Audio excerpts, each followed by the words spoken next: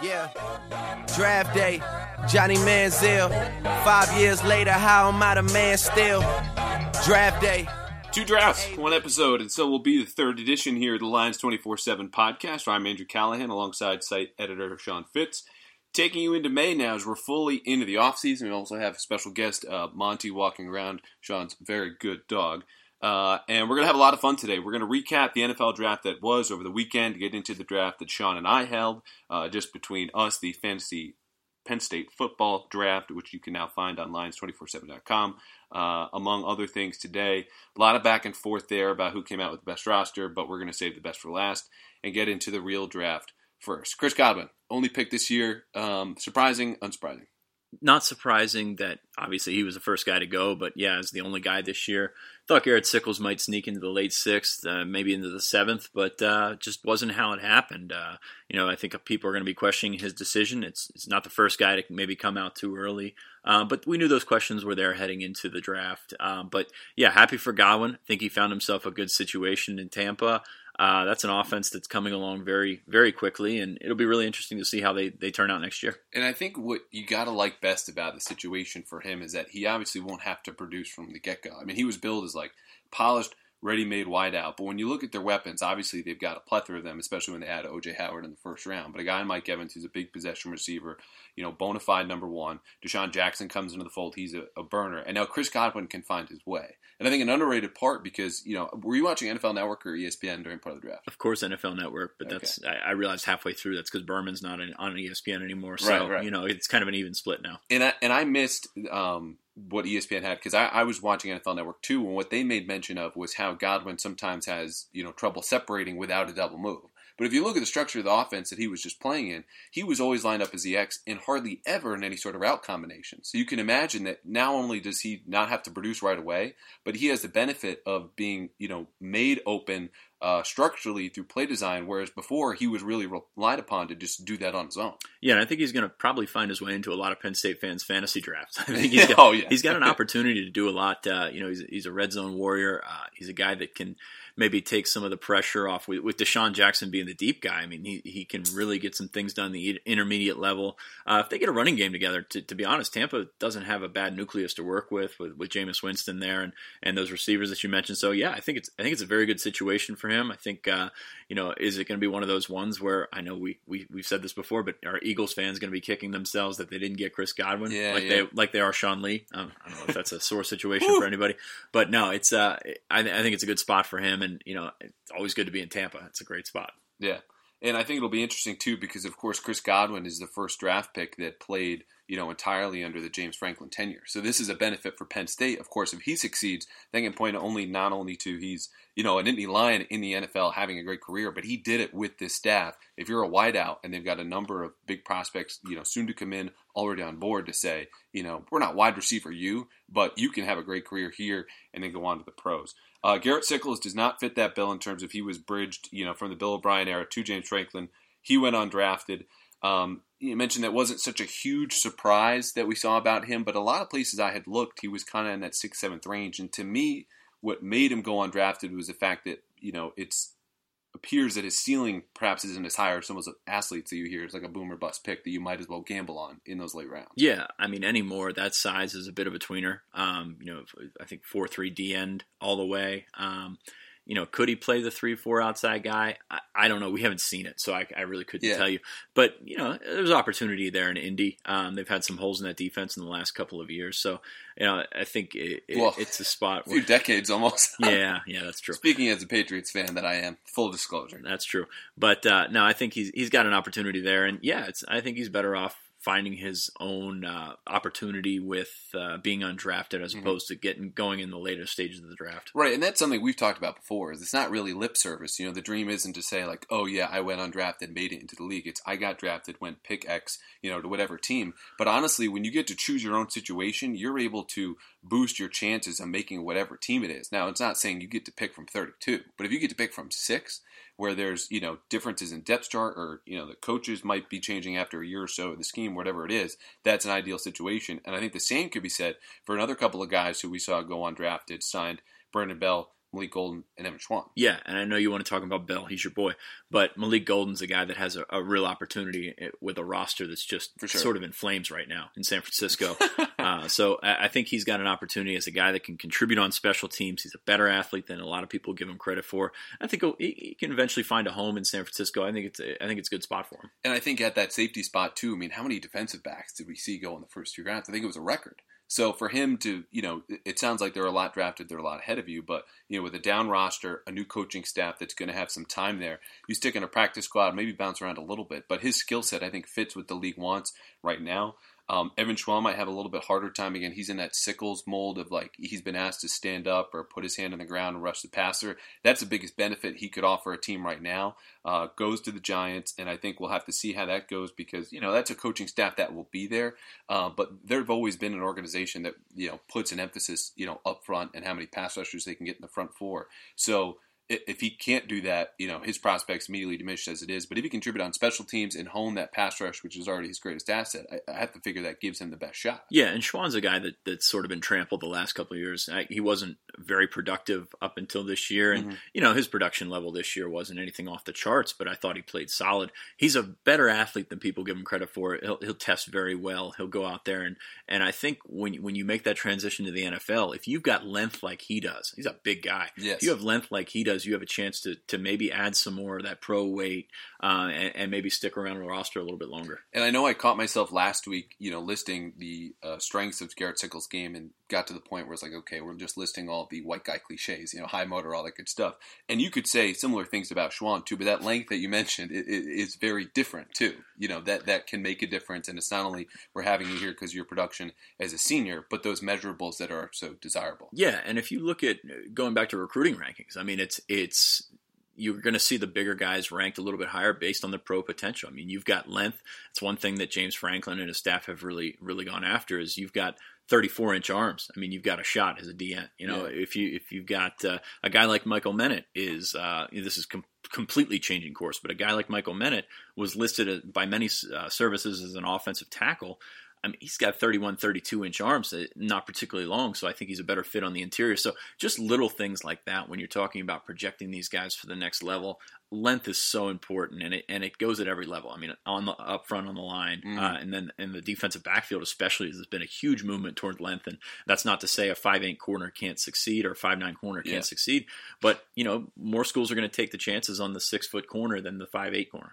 See, last week you promoted the pod with a quote tweet saying that I nerded out with a very 30-second brief synopsis of the Sam position. I think I might be getting you back after that rundown. Very good rundown, albeit of length and its importance of various positions. Fair? Yeah, that's definitely fair. 31-inch arms means very little to very few people. So I think it's a great way to. And in Brandon Bell's case, especially an arm that's hurt, because that hurt, his ability to perform, didn't go to the combine at Pro Day was really one shot. He goes undrafted. That was pretty much the projection heading into the draft. Goes to the Bengals. I think it's a really good fit for them.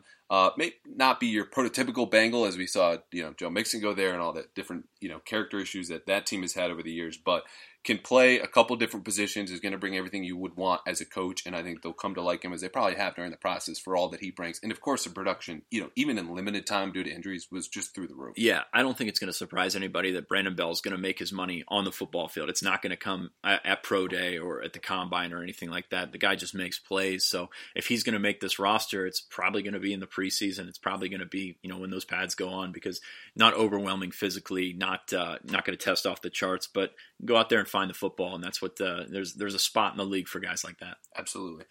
Bell, a New Jersey native, as is Sickles. New Jersey, a lot of action there for some future Lions, which I know you've kept us up to date on it as well as anyone over the last few days. Yeah, Justin Shorter, Jersey native at the Jersey Opening Regional this weekend. I wasn't there myself. It's my wife's birthday. I'm not that brave. But Steve Wiltfong was there, Alex Gleitman, Luke Stampini, 24/7 crew was there. Did a phenomenal job covering the event. But Justin Shorter, I mean, that was his show. I mean, he's a big guy, 6'4", 220, legit. just a next level athlete. Won the fastest man at 4.5, and we put the video on the site. To see him beside two little guys and just blowing them out of the water in a 40-yard dash is not something you see all that often.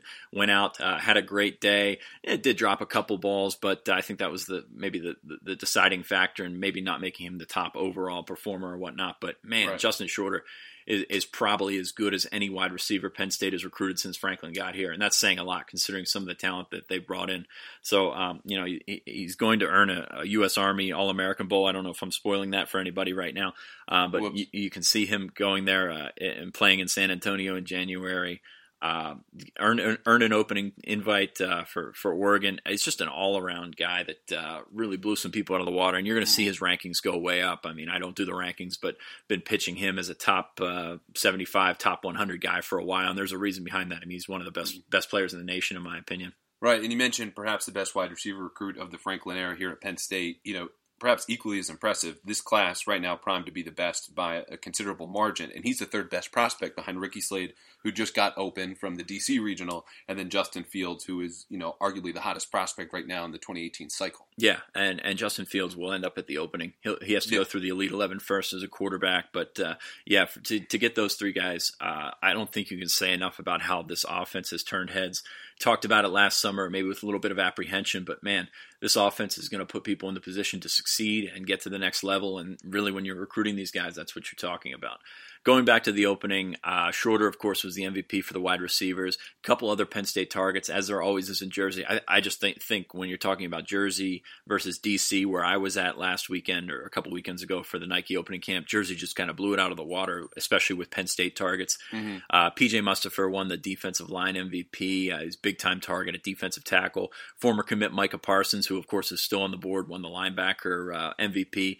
Probably projects as a DN in the long term. But, and Sheem Young from Philly won the DB MVP, arguably Penn State's biggest defensive recruit. Maybe you can argue that now with Parsons back on the board. So I think there was a lot to like among the MVPs, and beyond that, a couple of tight ends that are committed to Penn State already, Zach Kuntz and Pat Freiermuth. Both big bodies, different style tight ends. Kuntz is about 6'8", 6'7.5", 220. Freiermuth is about 258 right now on a 6'4", 6'5 frame. So two different styles of tight ends, which they can both use. Just going down the list: Jahan Dotson, Shane Simon, Ronnie Hickman, Shaquan Anderson-Butts. All targets that Penn State has been in on, that they've gotten on campus a couple of times so far. Jahan Dotson obviously trending to Penn State coming out of the event based on the buzz out there. The crystal ball has fallen his way. And I think on the defensive line is where Penn State has some holes in this class. And you saw guys like Tyler Friday, Dorian Hardy, who's a heavy lean on the 24/7 Sports crystal ball to Penn State, and a guy that I've been intrigued by for a long, long time, Jason Owe from Blair Academy in North Jersey, went out and tested off the charts. I mean, he's 6'5", 236, and he posted one of the highest SPARQ ratings among defensive linemen.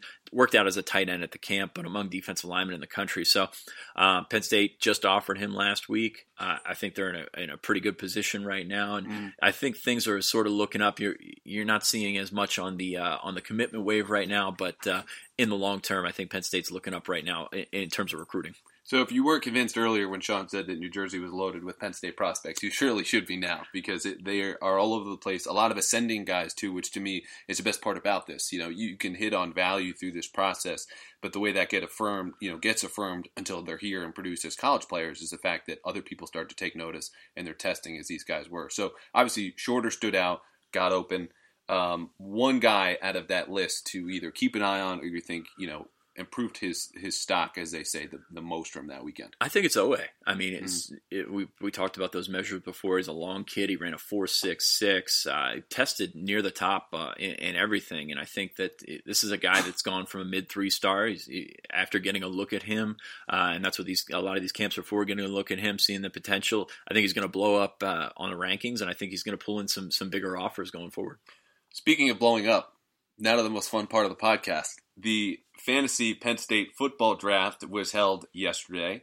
Sean and I split up our own teams. The idea about this was simple. You've had the NFL draft. Before that was the blue-white game where they split up the roster into two teams. And the hope this year and the talk from James Franklin and other people and fans, of course, was that we'd have a more competitive game. Well, injuries, a variety of different depth chart situations lent itself eventually to a 26-0 finish. So we decided to split up the team on our own. And it went like this. Sean had the first pick, I had the next two, and then we went back and forth in a serpentine draft order until we each had 37 guys on our team looking to fill out the two deep. So what I'd like to do now, and you can find this all on the website as you showed it. Feel free to do this on your own. It's the off season. We have plenty of time for things like this. It's May. Yeah, can you tell? But the thing that stuck out for me is, you can check out the pick by pick rundown as well as our own teams. Is that for me, figure you're of course going to take Saquon Barkley. Then it's a matter of, what do I want to do? And I loaded up on offensive line. I think it's a good line that I have from left to right. You've got Brendan Mann, Steven Gonzalez, Mike Miranda, Michael Menet, and Chaz Wright. And then defensively, a lot of pass rush with Givens, Simmons, Ryan Buchholz, even some Manny Bowen figuring in there as a good blitzer. And to me, that speaks to the kind of old adage of you build from the inside out. Yeah, I agree. And I'm going to take a step back. I think the best thing is that we could each get a two deep from this pretty much. Yeah, true. And you could not say that a year ago or 2 years ago. The way that they've stockpiled, guys at a number of positions. You now have, I guess, 10 or 11 offensive linemen that you can throw out in a two deep and feel a little bit more comfortable with it. No offense to the guys that came before, but I just think it's in another level right now. Well, it's a big difference. Franklin said that first practice availability of the spring. Yeah, no doubt. And you can go down at different positions. I mean, you got a couple of quarterbacks, and when I'm drafting, I see the drop off between starter and number two as how I would sort of rank them in my draft order. Mm-hmm. So that's why I didn't jump on a quarterback right away. I took Saquon Barkley. He's the best player in the conference. There's no way I'm not taking him. I also pulled rank to get the number one pick. But I think that argument can be made at several positions where the gap between the top and the bottom are not that big. And, no. You look at guys that stayed on the board longer than we expect, and we're going to go through them here. Mm-hmm. But guy like Jason Kabinda, Brandon Smith showed that he could play last year. I don't think that the drop-off is all that big. Kabinda, top 5 at the very worst, top 7 player in this roster. He went number 14 overall in our draft. And I think that's exactly right. Because you look at these teams, and I'll jump on, because you hit on something very important about this. It's not only just who are the best players. You could look back to our, player power rankings from earlier in the spring. Again, it's the offseason. But my decision at number 2 and 3 was, of course, Trace McSorley is the second best player in this team, and Tommy Stevens is a very good backup. But if I don't take him, and I let you have the opportunity at number 4 and 5 overall to grab the 2 best players in this team, as much as I like to think, I prefer nuanced thinking and breakdowns and understanding. If you have the 2 best players in the team, it almost doesn't matter the rest of the draft that we do, because if we get even something close to even, then you've won. Right. Because the 2 best players are going to shine, and I just couldn't do that. My next pick at number 3 overall, I know surprised you. I believe it did. Was Marcus Allen. Yeah. And that spoke to just the drop-off in my mind at safety, where you've got still an open spot next to him between Nick Scott, Aaron Monroe, and Troy Apke. So for me, I could solidify my secondary, a guy with a lot of experience, obviously talent, and then that also kind of left you in a hole figuring what you wanted to do next. Yeah, he was my number 1 player on the defensive board for the same reason. Just the gap between him and the rest of the safeties is big. And honestly, if you see it, I didn't fill my safeties until very late in the draft because of that. So until I grabbed a second one. Right, pretty much, yeah. But I see a guy that's probably more valuable than maybe you can make an argument he's the most valuable guy on this roster. My number 4, the number 4 overall pick, Ryan Bates, can play tackle, can play guard, can play center, and I think when I was filling out my offensive line, I put him about 6 different places. Yeah, if that's possible. But yeah, went with Bates, and then Mike Gesicki, who was a beast down the stretch last year. Another guy where the gap between the starting tight end and the second tight end, John Holland, is pretty sizable. So I went with those 2 guys, and I know I went all offense, which probably isn't typically how I'd approach it, but in terms of value, I think those guys are probably as important as anybody in the roster right now. And my responses to those picks as you made them were things I cannot repeat on the podcast. So you know how I felt about that. Now your listeners know how I felt about those picks, because I thought they were very good and for the reasons that you just mentioned. So knowing that I would have to zag a little bit as you zigged, then I went Kevin Givens and Brendan Mann, figuring Mann at least offers me some versatility. As you mentioned, he played left tackle very well last year, projected to go back to right guard this year, can play left guard as well. And then Givens is a guy up front that has been unblockable this spring, as told to us by Matt Limegrover, the offensive line coach. Yeah, Givens surprised me. I'm not going to lie. I was the number 2 guy behind Kirk Cothran by the end of the year. So it was a little bit surprising to see him go that high. An active defensive lineman is always great, but yeah, I mean he's a talented player. He'll find his way to the field, no doubt. But yeah, a little bit of surprise there. I went back to the offensive line with my next pick, Connor McGovern. Again, versatility. Played right guard last year. Going to play center this year. Has played tackle in his career. You've got guys like Bates, like Mann, like McGovern. I think you've got an opportunity to mix and match and find a great best 5. And I think that when you're talking about the season that you guys actually care about, that's a huge thing going forward. And then I went my first defensive pick, Sharif Miller. I'm buying the hype. He was very good this spring. He's a guy that's still physically developing, and he looks great already. So I think he's a guy that can get to the passer. Probably going to lead the team in sacks this year, I'd say. So after those guys went, and I had a similar reaction to your Bates and Mike Gesicki pick, I went Manny Bowen and Chaz Wright. The idea here was, grab strong bookends. Again, 2 guys in Wright and Mann who could both play guard. Manny Bowen, I think, is a guy who is somehow being undersold and could very well land on an All-Big Ten team by the season is all said and over with. Terrific blitzer, can play well in space, improved against the run, just a raw athlete that's developed into a top-notch linebacker. And then you took another linebacker who is also receiving a lot of hype this spring. Yeah, I went with Ko Farmer. I mentioned last week on the podcast that Brent Pry loves this kid. He can make some plays. He's got speed back there. And I think, again, the drop-off from Ko Farmer to Jarvis Miller, who can be a player eventually, is substantial. So, Ko is a guy that, you can eventually see do what Manny did last year. He might have to fill in some different roles, play a little bit of the will. And but yeah, I think, again, a guy I'm buying the hype from the spring. He can make some plays, still some holes in his game, but I think that drop-off was too much to go. And then I went with Big Kirk Cothran. I think he's the starting 3-tech right now. Yeah. Was phenomenal there at the end of the season. Veteran presence in the middle of your defensive line, and just I think is going to be a productive player for them this year. So we'll get down to about like the top 30 picks here, then jump into mistakes or hits that we had later on. We're at 14 and 15 now. I mentioned Jason Gamindo with number 14, and a little inside info here. We knew that whoever picked Brandon Smith, you're going to get a quality player, but it's going to play very well with the crowd that we have in the readership who praises him more than I think we have any other player that we write about or cover. Yeah, and so he's a great kid. Great kid, deserves it. But I just couldn't pass up the value of a defensive captain, a guy's experience to plug up the middle. And again, you look at the middle of my defense now. Kevin Givens is number 6 overall. Then Cabinda now at 14, and Marcus Allen in the back end. Very strong, all levels of the defense with playmakers. Michael Menet then I grabbed to, again, kind of figuring you're going a little light on offensive line. We both had 2 picks at that point, but there's not as much depth there, that we can speak to. Obviously, talent's there, but proven experience. Right. So he's a guy I rolled the dice with, but now I've got a tackle in Mann and Wright. Michael Menet can play either guard position or perhaps center if I need it. Yeah, and you started forcing my hand, telling me you were going to take Tommy Stevens. Well, and that was the other part. And we've had people suggest, why didn't you just take Tommy Stevens after Trace and then leave, Sean in the gutter? And go, well, I can't leave the guy I work with in the gutter. And we're also trying to have, balanced teams here because we could have done that on a couple of occasions. But then I shot myself in the foot a little bit later because you were able to do that. Again, it was entirely my fault. But you're at 16 and 17 now with Tommy and the aforementioned B. Smith. Yeah, no doubt. Tommy, I don't think the drop-off is huge from Trace. He showed that in the spring game, and he's a guy that I think can lead this team if he needs to. Mm-hmm. So there you've got value. I mean, I think the drop-off from 1-2 to 3 at the quarterback position is pretty substantial. Yeah. So, yeah, got to go with Tommy at this point, although I wanted to hold out as long as I possibly could. I thought this was probably it. And then Brandon Smith, very popular guy, especially on Facebook, but very popular guy that can play Mike. He can play Will. He's a smart guy. He got in there last year, made the most of his opportunity. And again, character. Great kid on my roster. Gotta love it. Gotta love it. That did surprise me, though, because, of course, I mentioned I was aware we were both waiting on Cabinda, and as he fell, I just felt it was too great a value. But also, I don't need an inside linebacker at that point.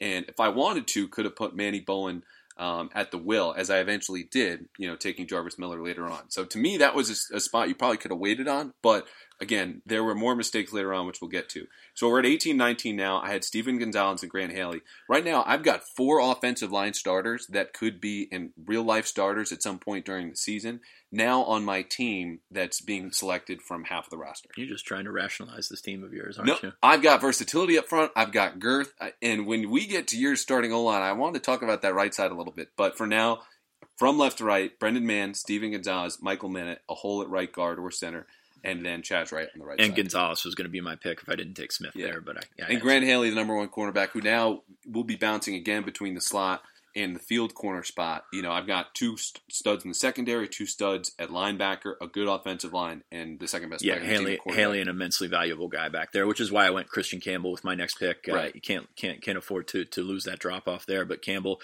I think, has all the opportunity in the world this year. He can make an NFL roster based on his play this year. He's a tremendously athletic kid, guy that adds some length to the secondary like some other guys don't, and I think he's got a real shot. And from there, I kind of threw a curveball at you. Went with Tyler Davis. Again, drop off from number 1 to 2. We haven't seen Alex Barbier kick. We didn't see Joe Julius this spring. So Tyler Davis, as valuable as anybody on the roster last year, I think he added a couple of wins to that win total. If he can be as consistent as that, I think he's worth taking him 21st overall. Yeah. So I was at 22-23. That special teams pick leaves me in a spot where I just can't afford to have the special teams of old for Penn State, where, field goal kicking and punting are both huge question marks. I grabbed Blake Gillikin. He's such a weapon back there. I know we went back and forth in terms of his place as the best player in this team. I eventually had him 19. You wanted him. You think he's a top 15 player in this team. In terms of value, yeah. Yeah. So I grabbed him at 22. I feel really good about that, whether following your evaluation or my own. And then Parker Cothran, again, solidifying the middle of that defense. I've got a really good pass rusher at the 3 technique with Givens. Now, Cothran, the best run defender inside. Feeling really good. But again, the next pick, you grab Torrance Brown. So you've got the 2 starting defensive ends in this team that is, wondering who's going to fill in there. Yeah, and it's such an important role in this defense to get to the passer. We saw it in USC when they could not get to Sam Darnold. Yeah. Cause problems for that secondary. So to have Sharif Miller and Torrance Brown on the edge, which I think will be a pretty formidable pair, you've got depth there as well. So I don't think the drop-off from 1-2 to 3-4 is going to impact you, which I think is probably why you waited on some of those defensive ends. But a guy that I went with next as I'm panicking about offensive line is Will Fries, redshirt freshman, guy that I think can be stuck in there and play this year and really, sort of get his feet wet, but at the same time, he'll be okay. I think he's got a very bright future at Penn State. They need tackles. I need tackles. I went with Will Fries. Yeah.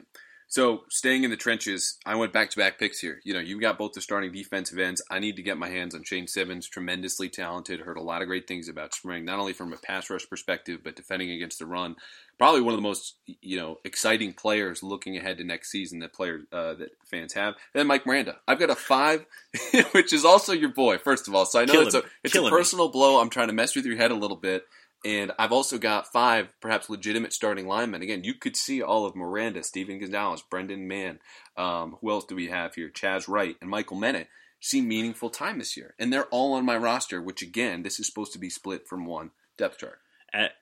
In a state of fury, I went with 2 receivers next. Yeah. It's pretty surprising that they slipped down the board, but we've seen these guys make plays in different opportunities. Juwan Johnson and Saeed Blacknall. I figured one of us would end up with each, but I just figured why not take both of them right now. Both weapons on the outside, both big guys, and I think that both have an opportunity. While nobody's going to replace Chris Godwin, but both have an opportunity to catch a lot of balls this year and make some things happen. And yeah, I mean it's spring, so we're still talking about Juwan Johnson.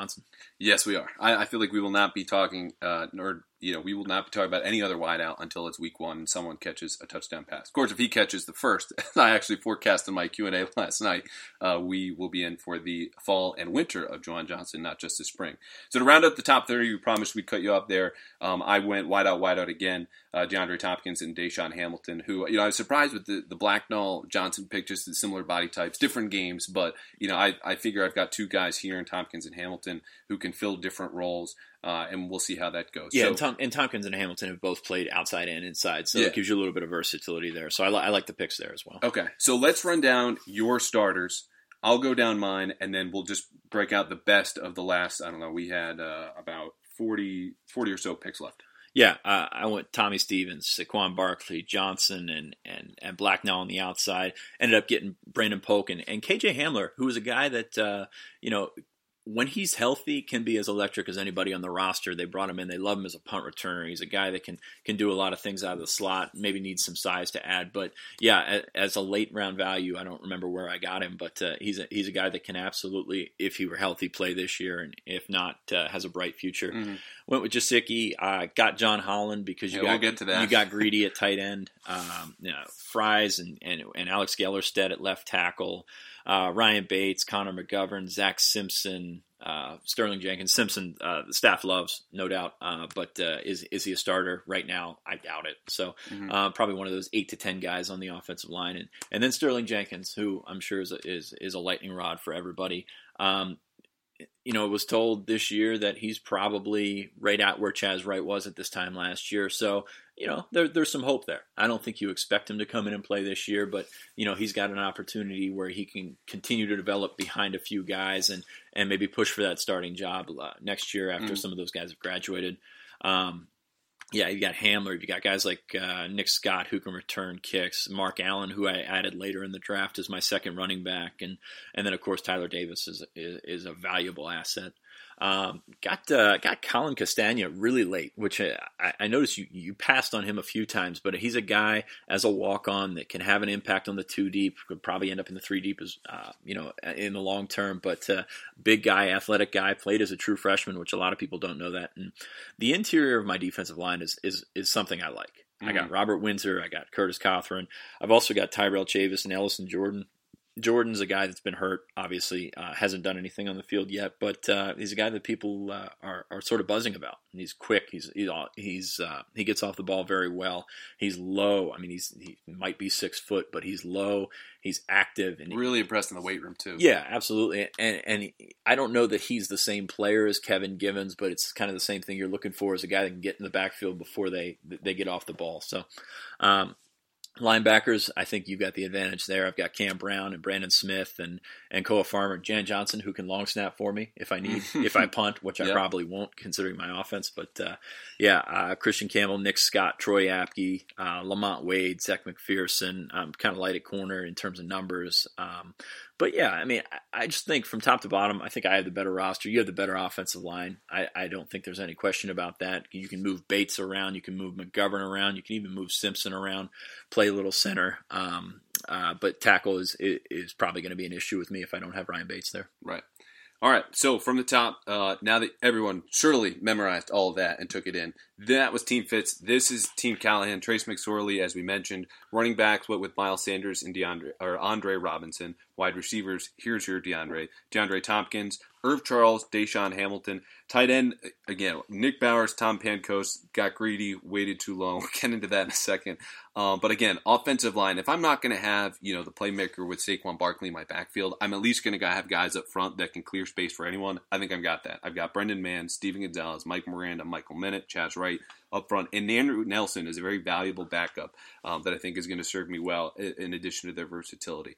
Kick return was interesting. Miles Sanders obviously did that a year ago. I grabbed Josh McPherson late. He's been widely praised, as a punt returner as well. It's still an open job, but I feel like he should definitely factor in there at some point this season. And I think if I can spiral off here, he's going to be a glue guy. I mean, he's a locker room guy. He's a guy that everybody around there loves, and he does not get the sort of the recognition he probably deserves from that aspect.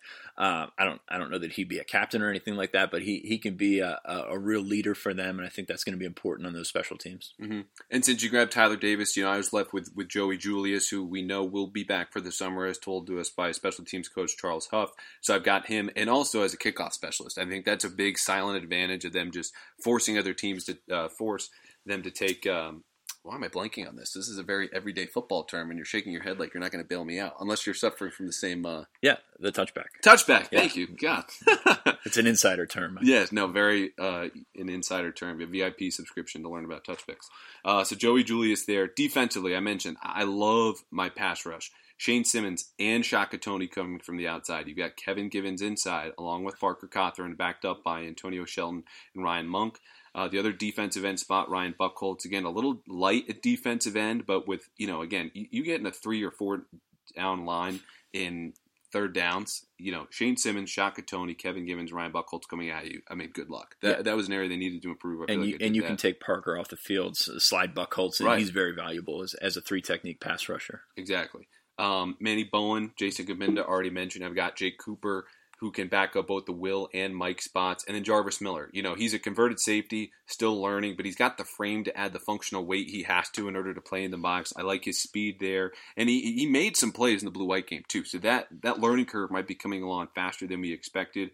At corner, did not get to grab Lamont Wade as I had hoped to from the outset of the draft, but I was very happy with Grant Haley, Monty Oruwariye, TJ Johnson backing up, another guy who flashed the blue-white game.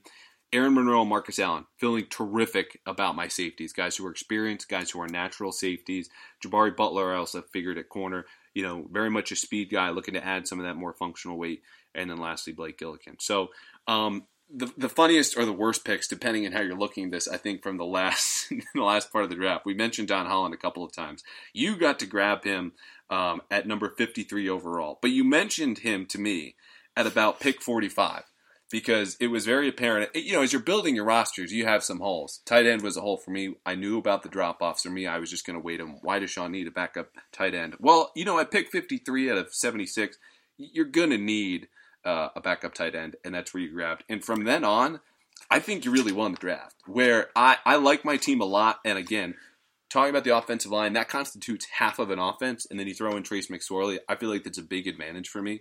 But we'll get to your picks from that point on, where I just kind of lost it, and you really built some solid depth. Yeah, I think me as a recruiting guy really came back to benefit me because I remember some of these guys, and you maybe haven't been there as long. Hamler, I talked about earlier. Ellis and Jordan, I talked about earlier. Garrett Taylor is a guy that you probably won't see make an impact at safety this year, but he played some special teams last year. He's going to play a lot of special teams this year.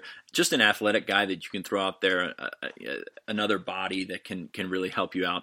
Daniel Joseph, still have high hopes for. He was injured a lot last season, didn't do much, but he's got a great motor, great body, things like that. So I think getting him at 61 overall is very good. You took Josh McPherson. I took Zech McPherson. Zech's a little bit better of an athlete, and I think he's got a bigger path to play in terms of having a bigger impact. Braylon Faison-Walden, who I think a lot of people forgot about. He was injured this spring, didn't get out there. Eventually a guy that makes an impact at Sam. I have him backing up Koa Farmer, which I'm perfectly confident with. And then Castagna, who I talked about earlier, can play. I don't think there'd be a huge drop-off. He's not going to have that burst off the edge like a Sharif Miller, but he's a guy that can get in there and provide some quality reps for them. Mm-hmm.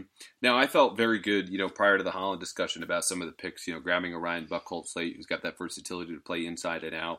Irv Charles, gives me that bigger body. Again, proclaimed as the most talented wideout James Franklin has ever worked with. We haven't seen it come to fruition quite yet, but just having that potential there is a different body. He gets that together upstairs. I think he'll be all right, but that's still a work in progress. And that kind of, took me away from looking at Hamler, who I was aware of, and looking at some of these guys. Jordan, you're absolutely right, I overlooked a little bit. Daniel Joseph, too, given my need to develop more depth at defensive end.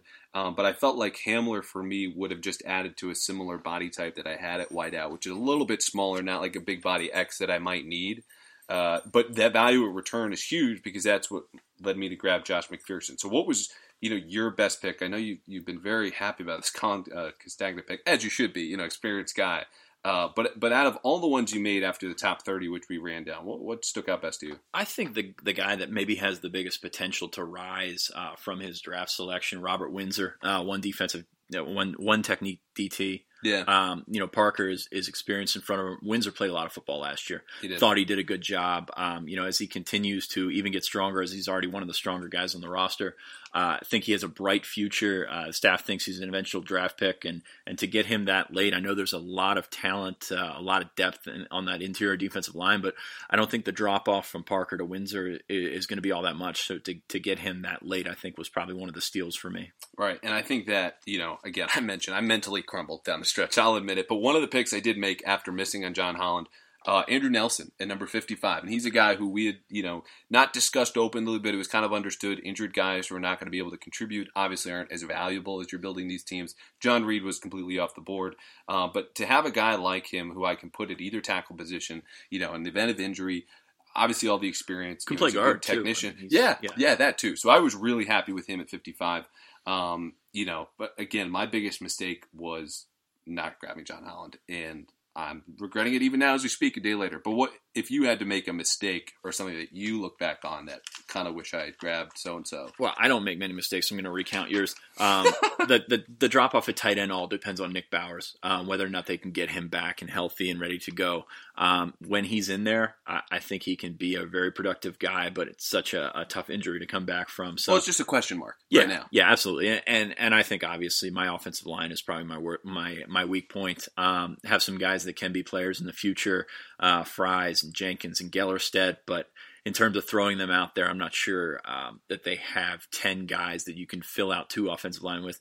And then you stole Mike Miranda from me, which I'm very, very upset about. That was more on a personal level than anything. Yeah, I got you back with Lamont Wade, but I think that's definitely the way to go when you're talking about the weakness of my team. But Saquon Barkley, hey, he's played with bad offensive lines before. No offense, but he's made some things happen with guys in front of him that haven't been very productive. So I think when you've got Barkley, you've got a shot, and that's why I would beat you if our teams played. So it all really came back to the fact that you just, took rank at the outset of this, and it was game over from there. Age before beauty, I believe they say. All right.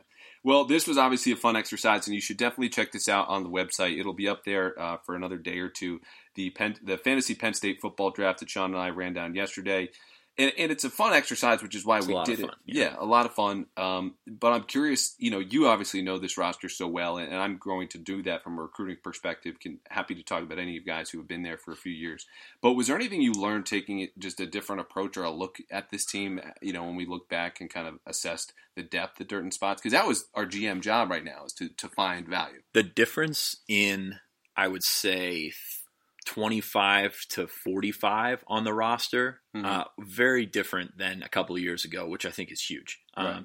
Beyond the starters, whatever, you got guys that are considered starters that aren't going to start. Guys like the defensive end, you've got Buck Holtz and Simmons, who's not much of a drop off. Just getting away from that for a second, I think the depth that they've been able to build is the biggest thing to get away from it, because a couple of years ago you could do this draft and not have a 2 deep or not have a starter at some spots. I mean, we'd be rolling off an offensive line against a team of walk-ons. So I think that's the biggest thing is looking at the overall strength of the roster when you get further down, away from the Barkleys, away from the McSorleys and things like that. I think that's the biggest thing to take away. They've got some guys who are still developing, but can be real players, and I think it's back to normalcy, really. I mean, that's what you want to see. That's what you see at places like Ohio State and Michigan and things like that, is sort of cycling those guys through, and you haven't seen that at Penn State thanks to the sanctions for the last couple of years. And I think not only in the numbers from a scholarship standpoint, or just, you mentioned the 25 to 40, that's a lot stronger at the core of the roster, but just across different positions. Obviously offensive line is still catching up, but from a talent perspective,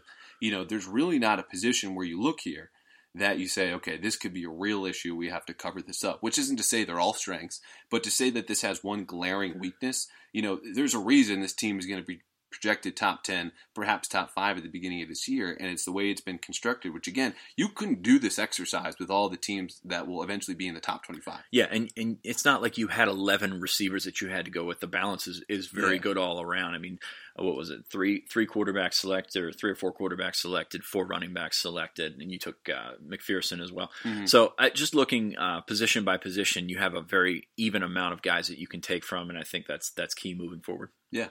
And makes for a lot of fun. It does. This is good. Good start to the offseason. Well, again, please check it out. It's the Fantasy Penn State Football Draft and Lines 24/7. This has been the 3rd episode. This has been, I think, our best one. Our longest one. Yeah. For those of you who stuck around, you certainly found that out. However, we will not have a podcast next week. I don't believe. Both of us will be on the road for the Coach's Caravan. But when we return in 2 weeks after the Caravan, plenty of nuggets and things to break down back here on the Lines 24/7 podcast. Can't wait.